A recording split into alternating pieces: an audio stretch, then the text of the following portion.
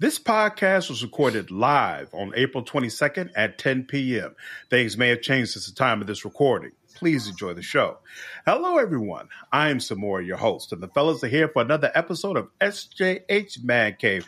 We are live on Facebook and looking forward to another fantastic conversation. You can follow our Facebook page at SJH Man Cave and our Facebook group at SJH Podcast Family to get notified when we are going live and engage in discussions we have throughout the week. And you can also see our videos on YouTube at SJH Man Cave. With all that being said, let's dive right in.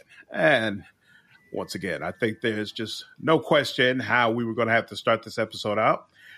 Derek Chauvin, however the hell you pronounce this man's last name. Dipshit. Essentially. Convicted on all counts. And I got to say, not only was I surprised by the verdict, I was surprised that I was happy about it. You know, I kind of felt like I felt like this wouldn't matter either way. You know, if they pronounced him not guilty, it would be yet another reminder that cops can basically do whatever they want to in this country and murder black people with impunity. And if they pronounced him guilty, I'd be like, yeah, it's just one cop. And there's a whole slew of cops that are still getting away with everything they want to. But I got to be honest, when I finally saw the news and heard that he was guilty on all counts, that's not how I felt. I didn't feel like it was irrelevant. It felt good. You know, I don't know if that is naive of me and that I should have settled into my cynicism, but there's definitely a part of me that felt good to see some measure of justice done. Jason, how did you feel when you heard the news? I mean, I wasn't surprised. I'm very interested in hearing that you say you felt surprised, but I understand what you mean by it. It's like really? You were surprised? Yeah, well, like I knew he was going to end up guilty. I knew he was going to be guilty. I mean, come on. I mean, at the end of a trial, when they ask you if you have anything to say, and your lawyer advises you to plead the fifth, I mean, it's kind of like a rap. Like, dude, it don't really matter what you say. Whatever you say is just gonna fuck you even more. Right. You want to speak? Right. Not a good idea, bro. You already going to jail. Don't go to jail longer by talking. Take them years and like it. Just, hey, you gonna get this. Let's just get through this and yeah. And move on. So no, I wasn't surprised at the verdict. I pretty much figured he was gonna be guilty. Like I find it very hard pressed, and I know there's a lot of skepticism, especially in our community, when it comes to cops being tried and convicted, and it just don't happen very often. This one right here was one of the ones that's almost a slam dunk. Like, dude, like literally with this whole thing, like he basically, like, anytime or if they ever decided to use like a video or a picture to explain what excessive meant, I believe the picture with him on his neck with the time in the corner of how long he was on his neck. I think, I mean, it's to put it in the dictionary. Right. It's just like excessive Chauvin. Right. Let's change it to Chauvin. Mm-hmm. You know what I mean? So, like I said, I wasn't surprised. And, I mean, whether I was happy or not, I mean, my thing it's like, okay, well, the whole point of this thing in this one particular case was this explosion of thought behind, hey, this is a real thing. Black people are being targeted or are grossly, differently treated by police as opposed to white people. Like, I figured this was going to be the one that would at least had some form of motivation, would have been a move towards or a better direction. You know, it was a lot of pushback when it came to people talking about defunding the police and things like that.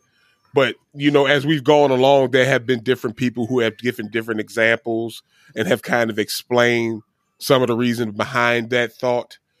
And even though everybody's still kind of pushing against it and whatnot, at least it still felt like it was a little bit more of a positive movement forward.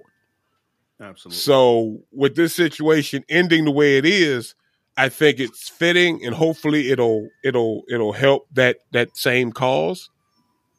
But at this point, we got to get to the sentencing because that's Yeah. right now. That's what it really is going to break down to because that's where my skepticism is right there. So he's supposed to be sentenced, I think, in about 8 weeks. Mm-hmm. And then in August, we go through this whole thing again with his 3 little buddies and what sort of jail time they're going to get. Now, keep in mind, because he's been found guilty on all charges, at minimum, he's going to get 12 and a half years. Right. So we'll just have to see whether. And that's only for the first 2 charges. That last charge is only worth, I believe it was some kind of money penalty, like some kind of fine and like some kind of community service or something like that, like 8 months, something like that. Yeah, so Dion is in the chat asking how many years we think he'll get. So at minimum, he's going to get 12 and a half, but I think they have enough wiggle room. I think he could get up to like 40 years. So it say 12 to 40, but I'm almost say 12. Possibly. We'll see. I don't remember how it goes too because how they say either concurrently, right, or whatever. Like it's like he has to serve 12 for one and 12 for the other one, or if it's just going to be a flat 12. I'm assuming it's going to be a flat 12. We'll see. It depends. It all depends on how much energy we keep up. I mean, we say we're not surprised that he got convicted, but we can't pretend that all the protests, the demonstrations, the riots, everything played a part in that. And as much as they want to act like that in a court of law, that stuff is not supposed to matter, it matters. Yeah. There was nobody on that jury who didn't know what happened before they got on that jury. Mm-hmm. So it affects. So if we take our foot off the gas, which is probably what's going to happen, it's definitely going to go toward the 12 years. But if we can keep our foot on the gas, and it could happen because they just ain't going to stop killing. I mean, we just see they just going to keep killing. So if we can keep our foot on the gas, maybe we can get some more years. Because I think that look on his face for that 10-minute video while he was kneeling, I think that scared the hell out of a lot of people. I mean, beyond him being a police officer, that was just a plain old out, I don't care, serial killer kind of look he had going on throughout that whole 10 minutes. And I think it scared the hell out of everybody on that. And I love his look when he received his sentencing. He looked absolutely like, whoa, I didn't think this was going to happen. Isn't anybody going to intervene? Don't you realize that I'm a cop, that I'm a white man, that this is not how you treat me? Loved it. Then they stood his ass up, put the chains on him, and walked him away. Oh, he cried when that cell door locked behind him. He cried. It was Shawshank Redemption, the way they talked about in that scene. He cried. Hey, come on now. David Jones said in the chat that it's about the judge now. And I think that's really going to be something to watch because I would venture to say, based on the comments that the judge has made previously, that he does have some level of sympathy for Chauvin, yeah, because I mean, he definitely made a point of calling out Maxine, Waters. I can't remember if her name is Walters or Waters. I think it was Waters. There we go. Yeah, Maxine Waters' comments regarding that, basically going to what Hudson was talking about, that we need to maintain the aggression, that people are going to have to keep protesting and keep getting in people's faces and making it clear that police brutality will no longer be tolerated. The judge made it clear he felt like her comments contaminated the case to some degree and made things harder. And I'm really confused on how he figured that. It's white folks. It's white folks. And look, I don't say that all the time on the show. I'm not the type to just be like, yo, white people are making everything bad. But this is a white folks kind of issue where they want to make it seem like everything's equal and everybody should just sit back and let it all play out. Like, no, the same thing is playing out multiple times all across the country. Speaking of which, while this conviction is absolutely fantastic, it was quickly followed by another string of horrible murders by the police, almost immediately reminding us that the more things change, the more they stay the same. We can start with, I guess, the 13-year-old who got murdered here in Chicago. We had, maybe 2 weeks of the mayor saying that this kid was armed when the police shot him. And then the video comes out. Turns out there's no gun in his hand. And that is completely obvious. The mayor had to know there was no gun in his hand at that time. Like, yeah, you could try to piecemeal it however you want to, but the fact, we talk about facts, right? The fact is, when the police shot that kid, there was no gun in his hand. Though there's video evidence of that. Go ahead, Jason. I'm gonna let you say what you go for that second. Yeah, he didn't have a gun. Now, I don't know. I'm trying real hard not to get into the logistics of this because I have several different feelings about the whole thing. So do I. Number one, we all do. Right. Number one, I think this kid's parents and I think every adult around this kid failed him.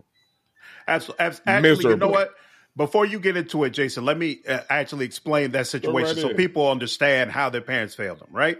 Mm-hmm. So if I remember the details correctly, basically what happened is it was about 2 o'clock in the morning, and this 13-year-old kid is out with another 21-year-old man.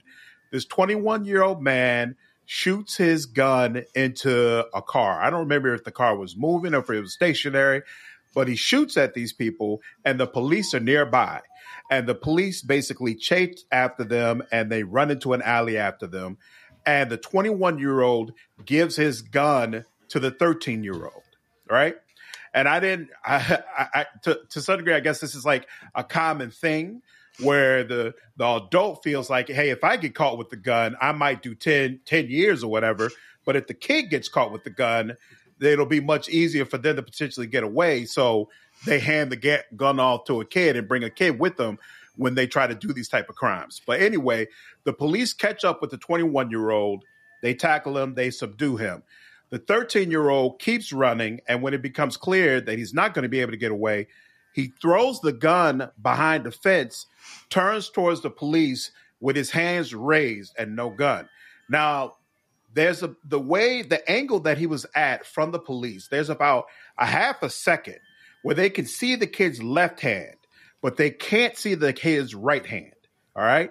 So there's basically a question of when this kid is turning, are you going to wait that half second to confirm if the kid is unarmed, or are you just going to go ahead and light him up? And the cops chose to just go ahead and light the kid up. And of course, it turned out that he had no gun. Now that that's been laid out, Jason, go ahead. You were saying that you felt like the adults around this kid failed him. The one thing that I'm starting to see that seems to be this trend now, and it's very upsetting, and it all kind of ties in with this 13-year-old and this 15-year-old over in Ohio, where I feel like as soon as the kid is shot, all of a sudden they're a baby again. Mm-hmm. My baby this, my baby that. Where were you to keep this baby in the house? Why was your baby out at 2, 3 o'clock in the morning with a grown-ass man with a fucking gun?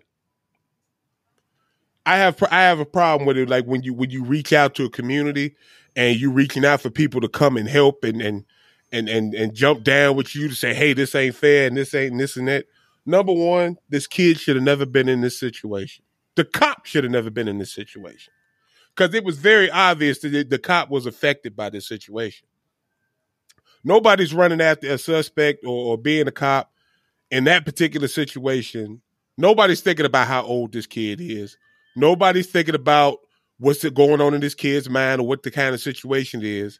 All you see is two suspects, one you get down and one running with a gun. The entire time he ran down that alley, he had a gun in his hand. So that's all you know. That's all you know as a cop. And you're running and you're trying to stop him. And once you get him to a point where he decides that he's going to give the gun up, but he did it just a half second too late. Because at that point in time, my man had to make a decision whether it was either him or if it was going to be the kid. Mm-hmm. And in any situation like that, motherfuckers, people, you have to get home. You have to get home. And I don't think it was the right thing to do. I don't think it was the wrong thing to do. I think it was a fucked up position that they were both put in. One, unfortunately, won't ever get a chance to make a mistake again. I strongly disagree. I think it was absolutely the wrong decision to make, because as a police officer, you absolutely have to get home and you absolutely have to defend yourself. But you also have to clearly know that your life is in danger or that someone else's life is in danger. And the fact of the matter is, criminals, even criminals with guns, criminals will shoot each other all day and won't take a single shot at a cop.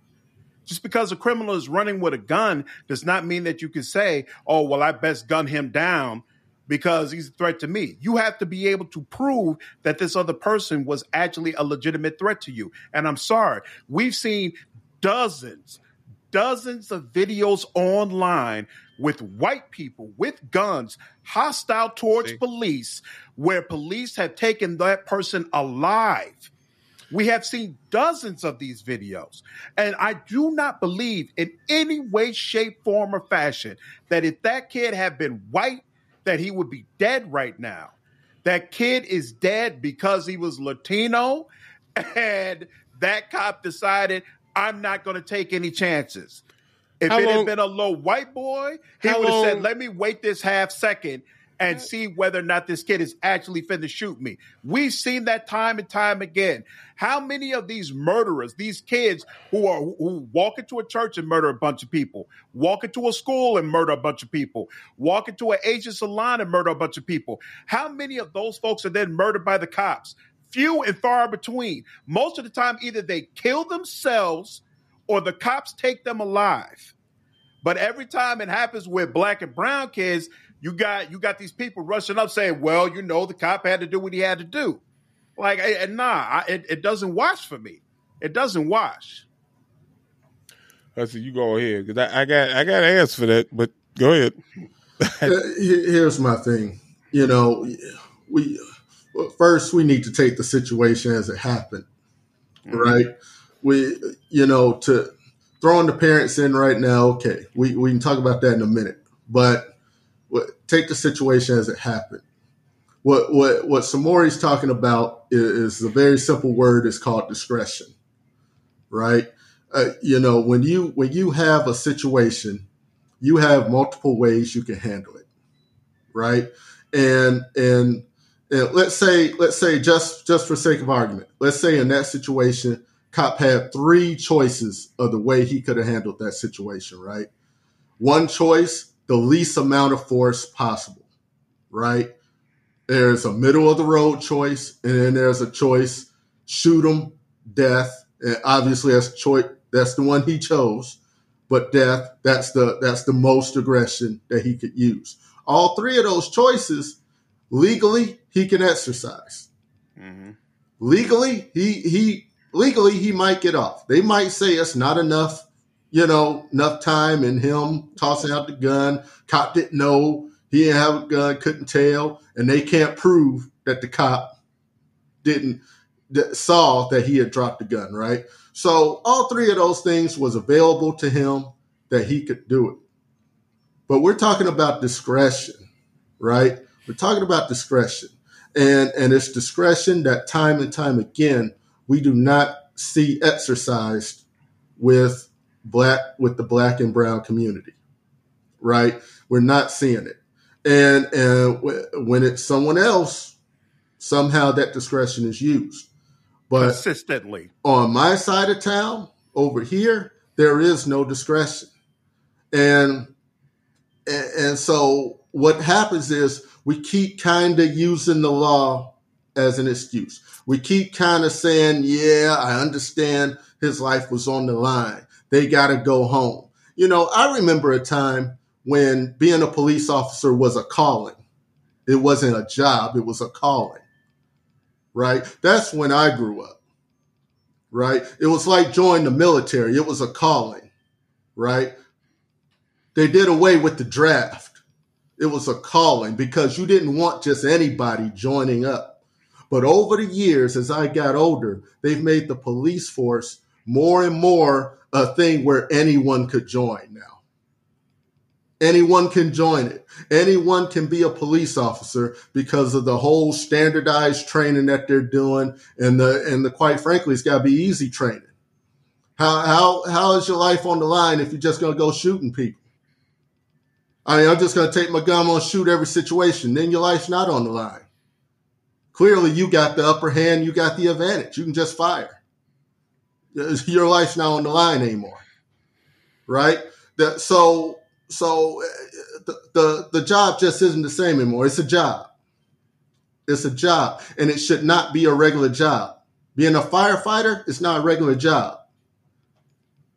And you see how much training they do in the beginning to become a firefighter, and ongoing training that they do as a firefighter to train for those worst situations, because they figure eventually they might end up in a fire. And they do hours and hours and hours of training to be inside of a burning house for minutes. I mean, do y'all hear what I'm saying? Hours and hours just to be in there for minutes. Exactly.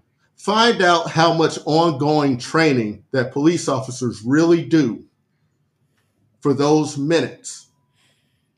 They don't do nearly enough. They don't do what firefighters do, and they should, because those minutes, people's lives are in danger. Not just their own, but everyone else they're dealing with is in danger. Jason, what were you going to say? So with that being said, one, I don't know where you grew up, Hudson, when you saw cops like this. With everything that you just said in regards to training and what cops know and what they do know, how long have you known that? And this is me asking you this question. How long have you known that? Know what? What? How long exactly? How long have you known that cops suck? See, here's my thing. In 1995, I turned 15, if I'm not mistaken. Math might be a little wrong, but it's somewhere close in there. And I had a conversation with my father once where he actually sat me down and talked to me about interacting with police officers, with cops. This was 1995. I was 15. I'm 41 now. Everything the both of y'all just said about cops treating white people differently as opposed to black people, I've known this shit for damn near 25, 30 years. How many more of these kids do we got to sacrifice to prove the point? How many more kids are we going to send out into the fucking street to get killed by these cops before we say we got it? Do we need more proof? Do we need more of them to go out here and do stupid shit or to do things that are going to allow them to be murdered? Or are we going to teach their asses how to fucking survive? This doesn't make any sense to me anymore. It seems like now that we got all these cameras and shit, now that we got this new age of life where people get a chance to see it, now it's just a revelation, and we just need more and more of it to happen for people to get it. Here's my problem. And this is something that I've said before on the show when I talked about when we were talking about people realizing and seeing black people in the plight that they are and brown people and how they're treated. They've seen it. These white people have seen it, and they don't give a fuck. They could give less of a shit. You know why? Because it don't bother them. It has nothing to do with them. It's our problem. Always has been. Before them 30 years I was born, and before I had that conversation with my father when I was 15, cops was killing niggas way before I was born. For no reason. The only reason we seeing it more now is because everybody's got a fucking camera in their pocket. But we still trying to prove the point. We still see how he treated him different? I know that. We all know that. Both of y'all just sat here and said, you know it. You knew it.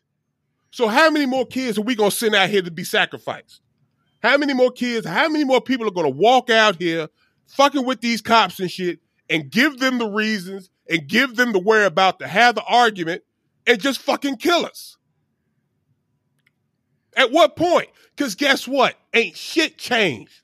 Ain't nothing gonna change. Now, how many times y'all tell me to go vote for somebody? Ain't nobody that I voted for so far, anybody you voted for so far, has made one fucking difference. Not one. And you give me an example of one. I beg you to give me an example of telling me of somebody who came in and made a difference from these cops going out here and killing us. No. So at what point in time do we make a decision to teach our kids better? When do we take responsibility for our own? Stop sending your kids out there to die for no fucking reason, just so you can sit up and jump in front of a camera and say, see what they did to my baby? If he was your baby, he should have been in the house with you. Plain and damn simple. I know they're killing us. I know that. I've always known that. And it's never going to change. It hasn't changed in 40, 50, fucking 60 years. It hasn't. So how many more examples do we need? How many more examples? How many more times are we going to send somebody outside to get their asses shot off by a cop and they had an argument of it was a millisecond and I was afraid for my life? Because they're always going to win the argument. They've won every one. Even the few in between, the few little sprinkles who've been convicted and who've been put in jail for a couple of years for killing a motherfucker and shit, who got to keep their pensions after they got out of jail. How many more before we understand, hey, this is a fact of life. And if we're going to live here, we're going to have to fuck around and find a way to deal with it. Now, I tell you like this. If you want to make a choice to fuck around and uprise and go after these fucking people, then make that goddamn choice. Otherwise, teach your fucking kids something. If your baby is such a baby, keep his ass in the house and teach him how to survive when he get out on the fucking street. Not to go out with Raul, who's 21 in the middle of the fucking night with a gun. What you're talking about makes complete sense in this specific situation. It's in all of them. No, it's not. It's in every last one, including this girl out here in Ohio. The one who called the cops. The one who called them to come kill her. No, because these kids have been killed for just walking down the street. At what point in time has the cop just killed a kid for walking down the street? What situation? I don't remember the kid's name, but he had a toy gun. They thought it was a real gun, so they ran up on him and they killed him. And what happened with that? And what happened with that? Not one conviction. Not one. Exactly. Not even a dollar for the kid's funeral. So what does that say? So it's more than just how these kids are operating when they're dealing with police. They're being murdered just walking down the street. And what does that say? Just walking down, just minding their own business. And what? Jason, it says that there is no way to avoid it. So there's most certainly a way to avoid it. We have to fight. Yeah, don't leave the house accountable at all. Right. Never go out. Jason, what you're talking about is valid to a certain point. But it gets to a point when we're talking about people, if they truly don't care, right, whether we live or die, they're going to find a way to kill us. No matter what. If we change the game, it's how to survive. They're going to change the game. Sitting in the house, survivors teaching the motherfucker how to keep their life. Jason, that doesn't make any. It makes sense, damn sense. If you gonna sit out here and you gonna tell me that you gonna let somebody kill you, then that's fine. Jason, teach your children how to survive. What was George Floyd supposed to do to help him survive? I'm not talking about George Floyd. George Floyd is a man that got pulled into some shit by somebody with the intent on killing him. And then that was seen on the damn cameras. And you think that George Floyd was my age. And you don't think that happens to kids? You think it only happens to adults? So what are we doing? We just sending them out here to just let it happen then. So don't teach them nothing. Let them go on out there and let them figure it out on their own. Jason, calm down. You keep interrupting me every time I'm trying to talk. The fact of the matter is, like Hudson just said, they are determined to kill us. It's not, yes, there have been multiple situations where we have seen videos of these black kids interacting with cops in a way where we're looking at it and saying, you're making things worse. This situation never should have happened. And on some level, the parents are to blame for what has happened. I'm not trying to deny that. Absolutely. But that is not the fundamental issue. The fundamental issue is that these police are determined to kill black men.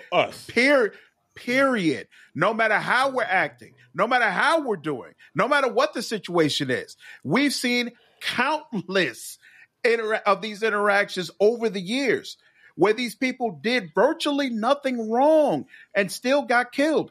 That's part of the reason I bring up George Floyd. You're talking about, well, teach them how to operate, teach them how to survive, teach them what to do. And yes, there are some situations where that will help you. There's a whole lot of situations where none of that shit matters. And that's bullshit. And that's bullshit. That's bullshit. It is. Ain't nobody just been killed walking down the street, dude. That's Jason. What the fuck are you talking about?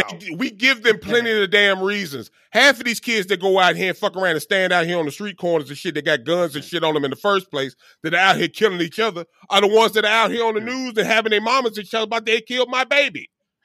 Hey, so what the fuck are you talking about? Half these cops is blowing away motherfuckers that the first thing they do is talk about how they was arrested, how this happened, how they put all this shit, they put their whole lives out there to see that this was the worstest motherfucker in the world. His ass should have been killed. So at some point, when are we pulling our kids off the street? They can't get shot if they on the fucking street. And if we out there with them, if they getting shot, hell, you're going to have to shoot me before you shoot my kid. First of all, wait.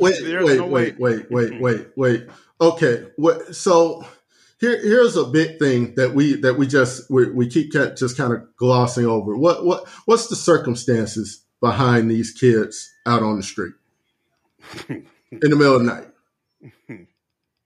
What was the mama's situation?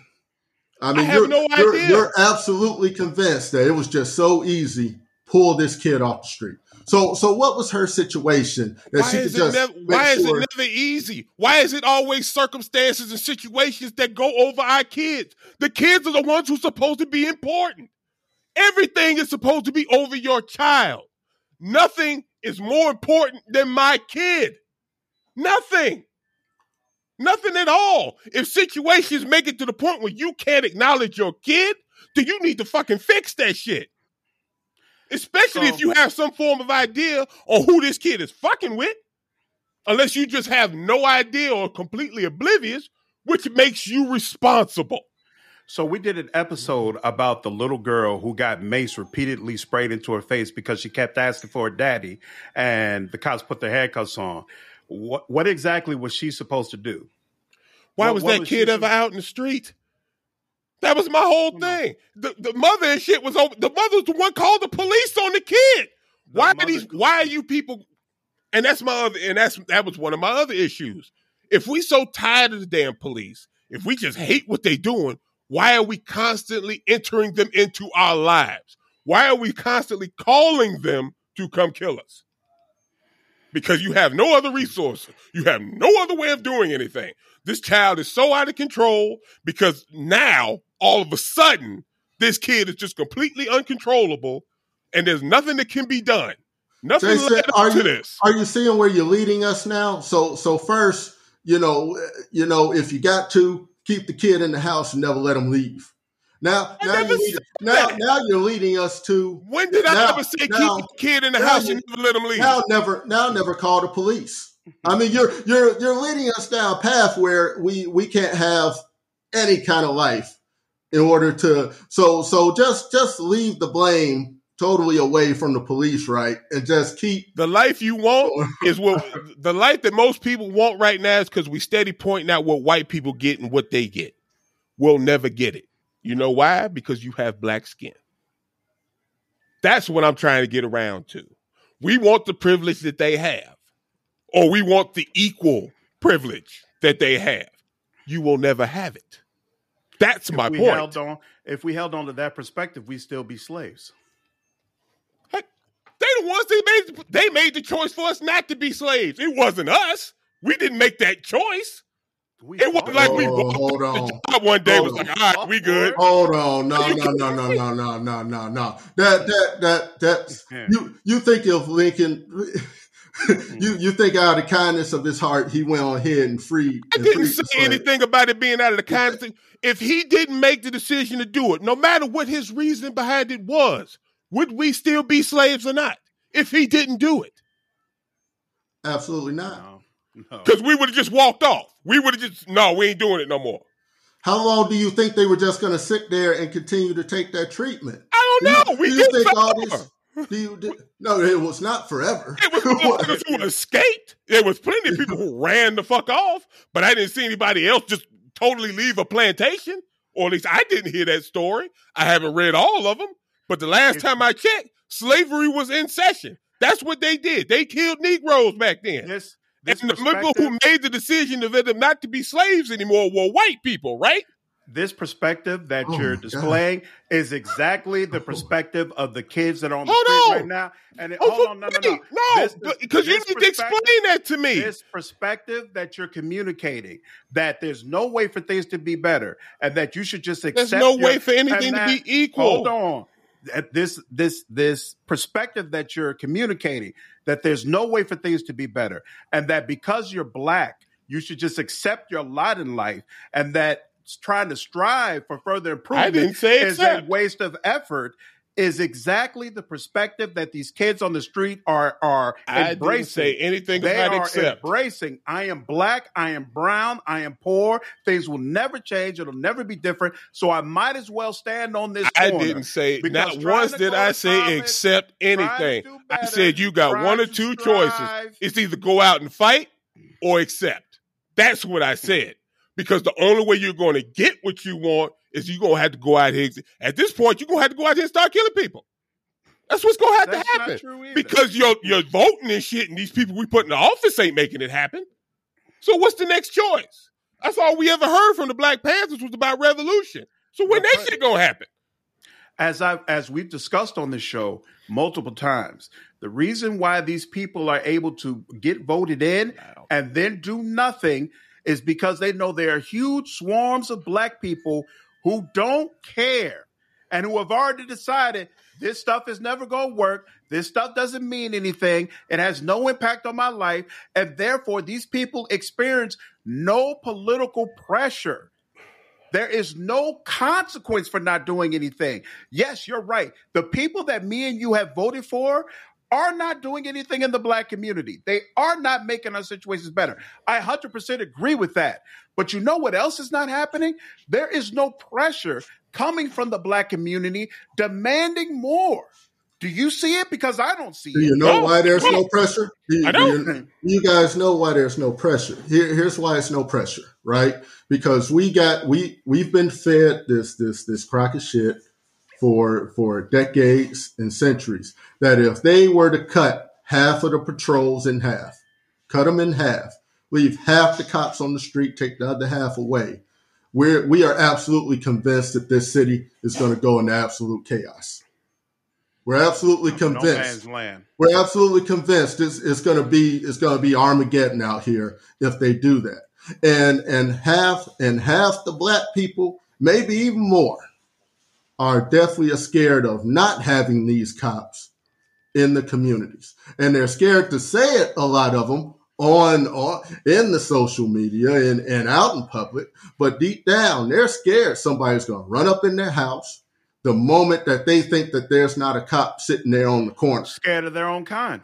They're absolutely frightened. And so when we talk about, that's why it doesn't make any difference if we have black officers on the force patrolling our neighborhoods. It doesn't, because they end up falling in line with whatever the rest of the force is doing. So until we change that mindset that we got to be scared of our own people, that it's going to be absolute chaos out here if half the cops were gone tomorrow. If they want to quit, let them quit. Let's hire the ones that we actually need in our communities. And mind you, I want to be clear as well. It's not like I feel like every single time a cop shoots a black person that all of a sudden there's a need for marching and uproaring and things of that nature. When I feel like that the 13-year-old that died here in Chicago, that was a bad shot, and that officer should lose his badge. But this 15-year-old that got shot in Columbus, I do not feel that way at all. Like, what is the cop supposed to do? There's another girl there whose life is in danger. Like, I don't see how he really has an option other than to go ahead and shoot her. I don't feel like he should have shot her 4 times. I think that's crazy and not being brought up enough. But as a police officer, it's his responsibility to protect everyone there. He can't just let that girl charge someone else with a knife. He could have shot his taser. That would have put her down too. That would have stopped her too. Nah. A taser. Have y'all ever felt a taser? Have you ever seen a taser on a big person? Because that girl was big. All right, tasers don't work. No, the taser does not always work. It's both prongs have to hit in order for it to work. She was wearing a sweater. It's questionable whether or not the sweater would have hit her through a sweater. As a big girl. Even besides all that, I look at it from the perspective of if it's my daughter laying on that ground, do I want the cop to tase that girl who's charging her with a knife, or do I want him to go ahead and use his gun? My thinking, I want him to go ahead and use his gun because I don't want you tasing that girl and then my daughter getting stabbed. Like that shit don't fly with me. So the only difference in the two that you see is the imminence of danger. Now, when we started off and we talked about Toledo, we said that this dude was with the 21-year-old who was shooting into a car. Do we know if this car was filled with people? Because that means they were trying to kill people. Yes, but that's the 21-year-old who did that. And the 13-year-old was with him. Okay. Now, when police end up on a scene, they don't know who's doing the shooting. They didn't get a call and say, hey, it's a 21-year-old with a gun running with a 13-year-old. Yes. They get a call to say, it's 2 motherfuckers out here shooting. Yeah. So just like when Dylan Roof shot 9 people, they knew they were coming to the scene of someone who had murdered a bunch of people, but they didn't unload on Dylan Roof. But took we've him already alive, covered that. Put a bulletproof vest on him, took him to Wendy's, and then brought him back to the station alive. We covered that. It's been 30, 40, 50, 60,000 years. White people get better treatment. We know that. We all know this. Okay. So to keep doing the description of both, it's almost a nil point at this. It really is. Because that's like the only argument that we have nowadays. No, because it's a relevant point because you keep trying to bring up these situations like, well, what else could he do? How else could this be handled? And so I bring up a situation that makes it clear they can handle it a different way when they want to. But not when you're black. Yeah. Or not when you're brown. Uh-huh. So you can't use the comparison because he wasn't white. We can if for those of us who believe that just because you're black doesn't mean you have to just accept your lot in your life, and it doesn't mean that you have to kill a bunch of people in order to get something better. Yeah, that but you and me believing that don't matter. Look at a situation critically and say that, there's a better way for this to be done. But you and me knowing that because I know that too. Yeah, it could have been a better way. Yeah, I could have held up a minute. Okay. This kid running from me, he ain't turned around and started shooting at me and nothing. I know he got this gun. Let me try and get us both home. Yeah, people with good, calm minds who are not in the situation and then looking from it from afar and judging. Yeah, of course we can say all that. But at the scene, he ain't white. So, I mean, at this point, I think that's just how the cops are trained. I be perfectly honest with you. I just think that's what it is. Hey, if he black or brown, put him down, ask questions later. If he white, let's give him a shot. Hudson, that's just me. Hudson, you feel like with the situation with and I'm sorry, I can't remember her name, but the 15-year-old girl I haven't even who seen was her murdered. I haven't seen her name all yet. over. It's Micaiah. It's something like that. Yeah. Her name's been all over. Okay. Do you feel like the cop was wrong for shooting her? I think he should have went for the taser. And, I think they just automatically go for that gun, and I just don't, I've felt the taser. I felt the cop's taser. And it, I mean, I just don't get how it just seems to be no way around it. You're just gonna somehow, some way, and we don't know the full situation yet.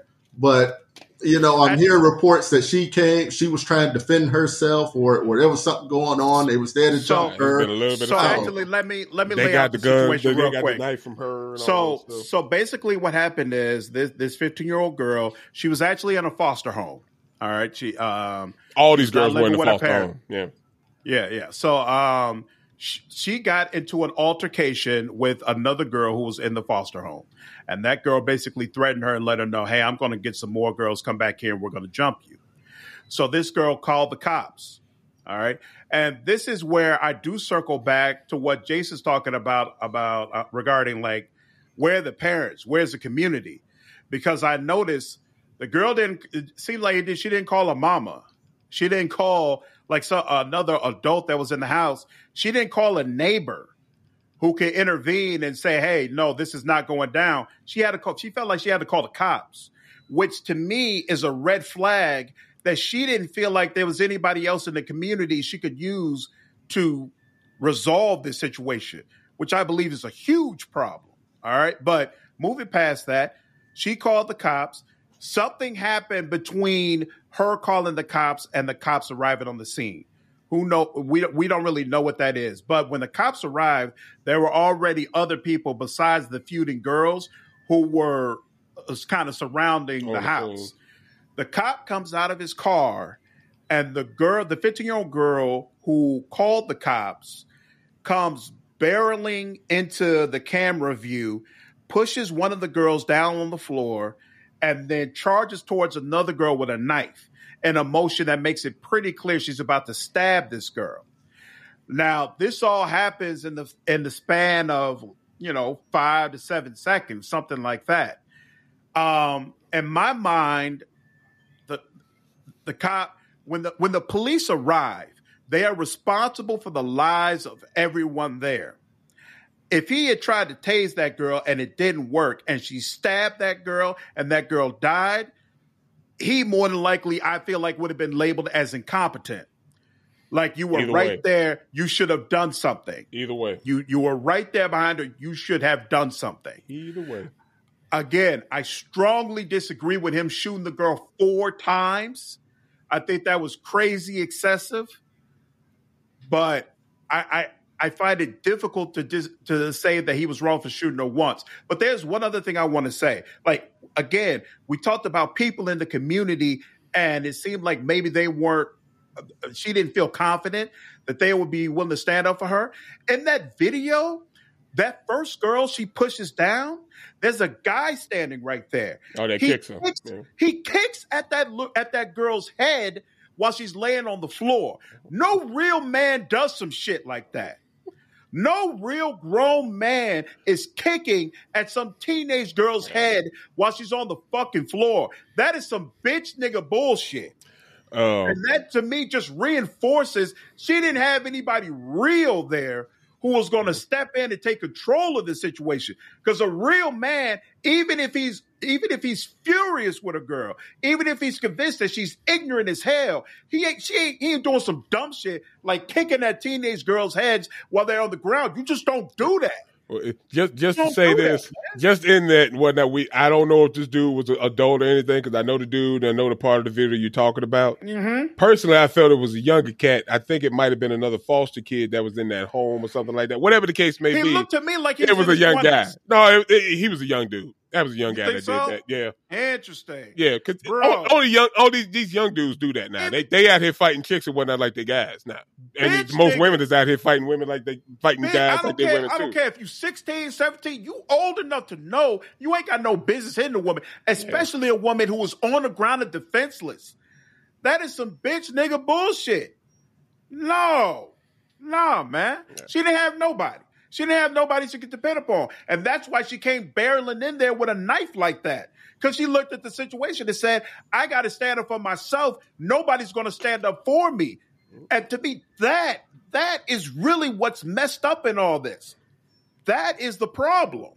Where are the adults? Where are the men? But as soon as the TV cameras come, it was my baby. My baby this did. Shit, and my this baby shit that. is standard in the hood. These females get into arguments. They pull knives on each other. They talk a bunch of bullshit. And then a man has to step in and be like, y'all chill. You go over there, you go over there. This is standard nonsense. Where are the men? I don't get it, man. I don't get it. And it's frustrating to watch. I'm going to say this, right? My dad was a single dad, right? Raised me on his own, right?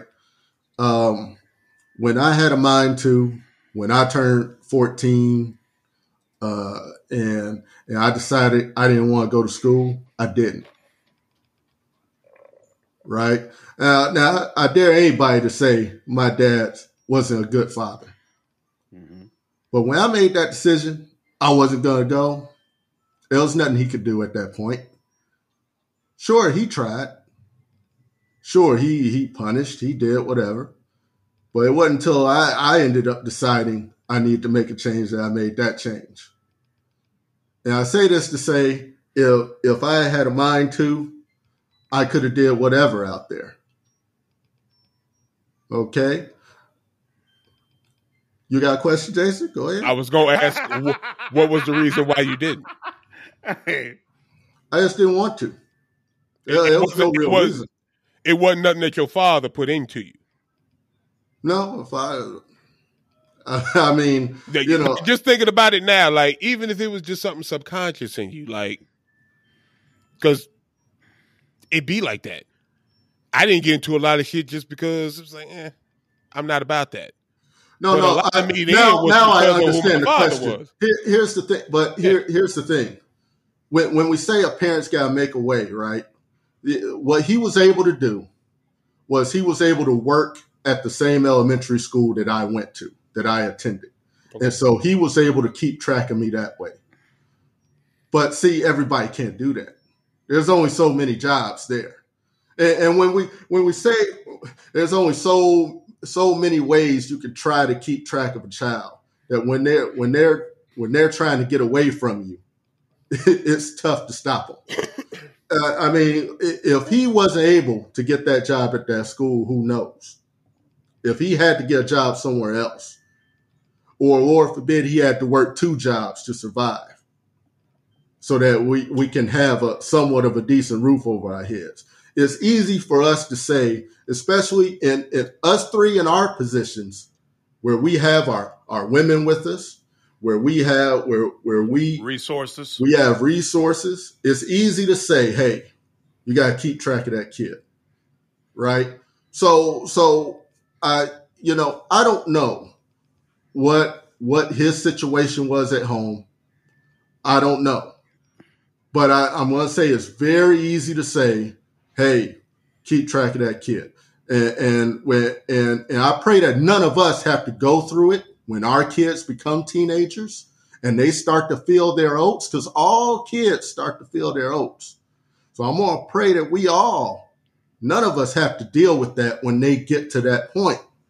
But it's easy to say. It's easy to say. And sometimes your kids turn out a way that you never wanted, but you just have no choice. My father worked his ass off to ensure that I could get into college when I was 14 years of age. After 1 year, 15 years old, I looked around at all these 19-year-olds who weren't getting grades nearly as good as me, but seemed to do everything that I couldn't do. They could stay out late. They had girlfriends. They seemed to have everything that I wanted. I stopped going to class. My father would take me up to the school. He would pay for me to get my classes. I would leave every day, and I'd sit in the cafeteria and watch music videos all fucking day. I'd hang out with my friends at the pool room. I would skip classes the whole semester. My father would come to school. He would talk to my teachers. He would get my midterm grades. He would see the list of Fs. I got beatings. I got talking tos. I got yelled at. Father did everything in his power to try to get me to change my perspective. But I was absolutely convinced to rebel. I graduated in 4.5 years only because I went to summer school every year, and I took a full load of classes every summer. And in my mind, I was like, if I got to spend my summer here, I might as well go ahead and go to class. Plus, none of my friends were there. Hudson wasn't hanging on campus during the summer. Jason wasn't hanging on campus during the summer. So all my distractions were gone. That's the only reason I graduated even somewhat on time. But I graduated with a 2.8 GPA. Like, I completely fucked over my time in Chicago State. That is not the plan my father had for me. That is not what he was putting in all that work for. But when I decided that I didn't care anymore, and that's the way I felt, there was nothing he could do to change it. But he gave me a good enough foundation that I was able to move past that point and still lead a productive life. And that's all you can really do. Hope that you have given your child a solid foundation to work from and that they will make good decisions. Not necessarily the decision you would want them to make every time, but good decisions that reflect the upbringing that they've been given.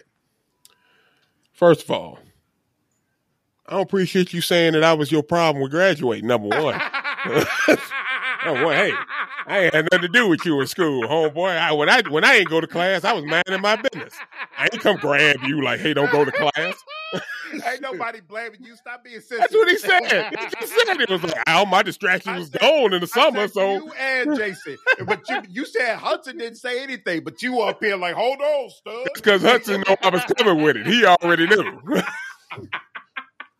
Second of all, when I'm talking about, and I want to make this clear, I'm not talking about keeping, and y'all should know me better than that I've never been a person that's talking about keep your kids hidden in the house.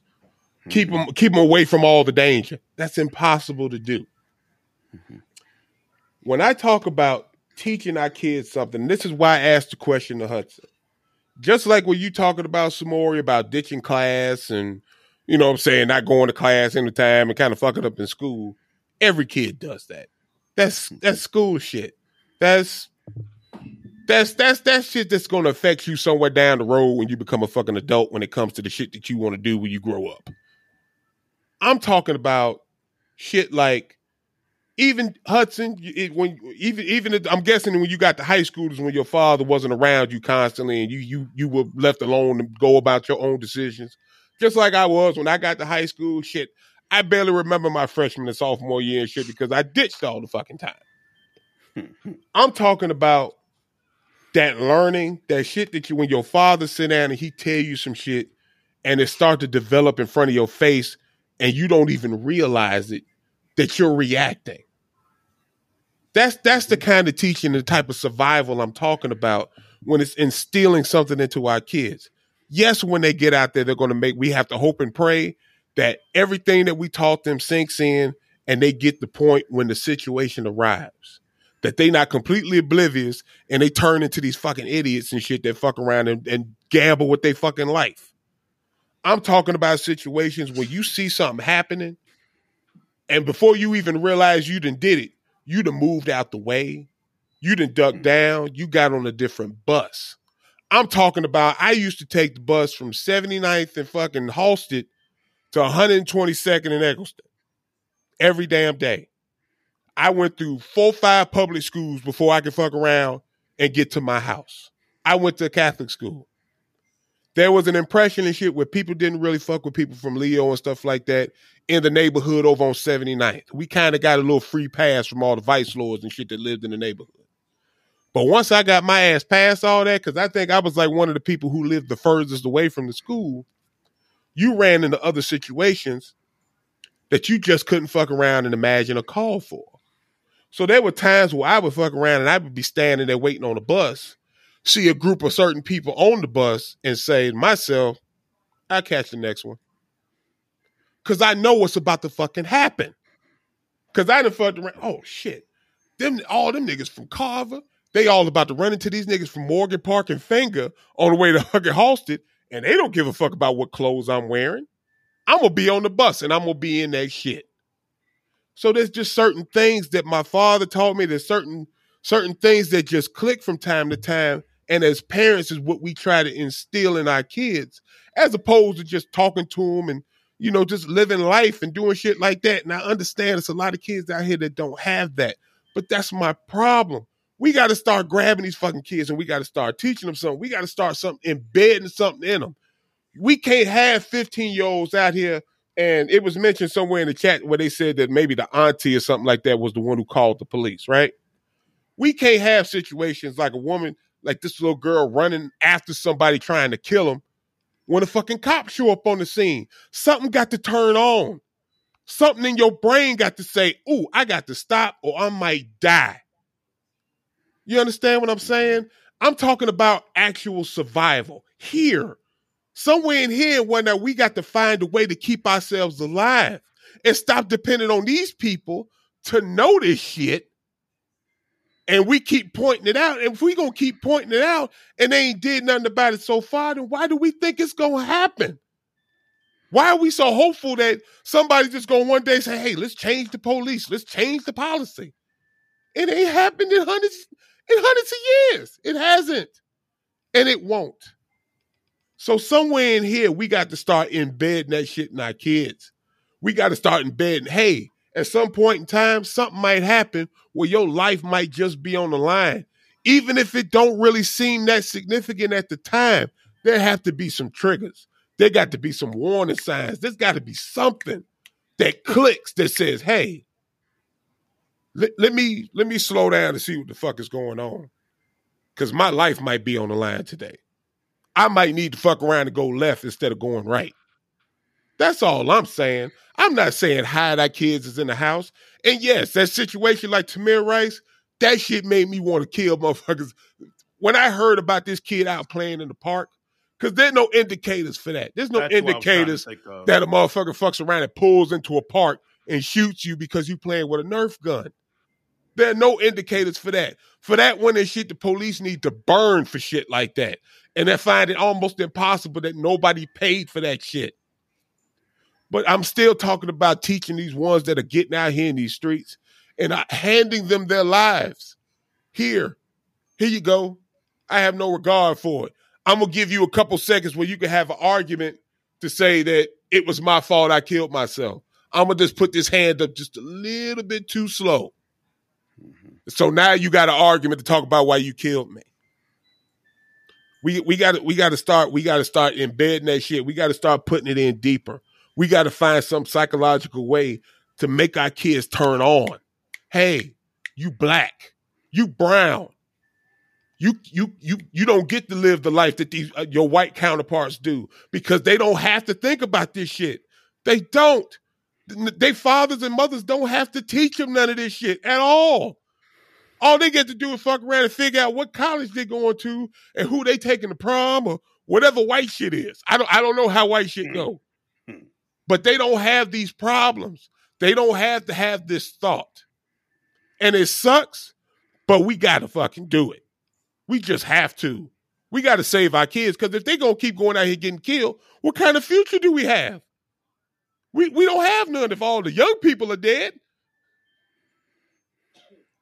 So that's all I'm saying. I'm not coming out and trying to say like we got to hide them away and we got to accept anything because it's one of two things. It's either we got to learn how to survive or we going to have to take this shit to them. It's one of two things. And going to them through representation and shit don't seem to be working. But as you say, some more, there is no pressure. I agree with you totally on that. And for some reason, I just don't really see it happening, but it would be great if it did because maybe that would be a change that we could see. But right now, at this point, we got to teach these kids to survive, man. Something got to click. Something got to turn on in here. That means more people are going to have to start caring about kids that are not actually theirs. Because when you look at this kid, it's very, very possible that the foremost male role model in his life was a 21-year-old who passed him that gun. What do you do as a kid? And that's fucked up. When your father is the shooter? What do you do when your main male role model is someone who's basically guiding you down a path of evil and self-destruction? And so then the motherfuckers that got to fuck around and really wake up. Sorry. Yeah. So there's got to be more people in the community willing to help children that are not their own. And I feel like far too often we look at those children on the corner and we look at those kids out there doing wrong and we're like, it ain't my son, it ain't my daughter. And then you go into the house and close your door and you figure because your door is closed, well, I'm closed to the outside world and nothing happening on these streets affect me. And then 2 years later, when that same child ends up killing somebody you care about, you cry crocodile tears in front of the camera. It's not going to work. My baby. At the end of the day, yeah, exactly. My baby was so sweet. Like, nah, dog. there's got to be a point where we have more empathy for each other, where you decide that I care about my people in general, not just the people that are directly in my home. And that means not only are you reaching out and caring about kids that are not necessarily your own, but it also means when you see people that are clearly a threat to the community and tearing down the community, we have to be willing to work with law enforcement to get the people off the street. We have to. And I feel like far too often there's a tolerance level for these people where you know this person is a murderer. You know he's out there terrorizing people, but you don't want to be the one to say anything. So you just close your eyes and mind your business. But then when what he does affects you, all of a sudden you want everybody to get involved. You know, it's your cousin that's been murdered. So you say, hey, somebody needs to tell the police something. There's got to be justice. But when the person next door to you, when their son was murdered, and you know exactly who did it, you had nothing to say. Nothing at all. Because you don't want to be the person working with law enforcement. Something has to change. If you don't want to work with law enforcement, then you need to be the one out there handling business and saying, y'all got to stop. Y'all got to stop shooting. Y'all got to stop selling drugs here. If you're not going to be that person, then you need to be willing to call the cops. It's one or the other. And don't be calling them and whatnot because they bothering you. Right. Don't call the police to come get them because they bothering you and shit. Like, yeah, no, Come on now. Mm-hmm. You know, I think if cops really want to work with the community, they got to reach too. And I can't remember, you know, the last block club party we had over here, not a single cop. And when I say cops used to be a calling, I remember block clubs back in the day when I lived, and I remember seeing cops actually come to them, actually talking to the people. I'm not saying it happened in every neighborhood. Yeah. Right. Mm-hmm. But I remember actually seeing that. Now I can't, right now it's just not a thing. I remember when cops used to actually come out when you got your house broken into or even your car broken into. Now they just give you a report number over the phone. 311, they don't even come. They don't come anymore. Yeah. You know, 311 or 411. It's one of them. You can call 911. It's going to be the same thing. You know, 3 days later, a cop's going to call you with the report number. Like, dude, you ain't even asked me any questions. Well, here's your report number for the insurance. We have to see something from them too, right? And I'm going to say this about it. Yes, everyone needs to get more involved. But let me just say this. If the bank accidentally puts $1 million into my account tomorrow, I'm going to go to jail if I touch it. I'm going to get in trouble if I touch it. So just because we may have handed our child on a silver platter out there for the cop to kill him, stop killing him. Okay? There should still be justice served. I'm going to go to jail if I spend that $1 million, right?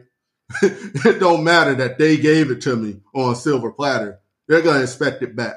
And so if somebody in any community gets killed for reasons that just are insane to me, sorry, no. I don't care that they were handed up on a silver platter. I don't care how many nights in a row they were out at midnight, 1, 2 in the morning. Don't kill them. Okay, that's my stance on it. I agree, brother. I agree. Absolutely. Okay. Appreciate y'all, fellas. I think that's a good place to end it. I want to thank all of you for joining us here at SJH Man Cave. We appreciate you spending time with us today.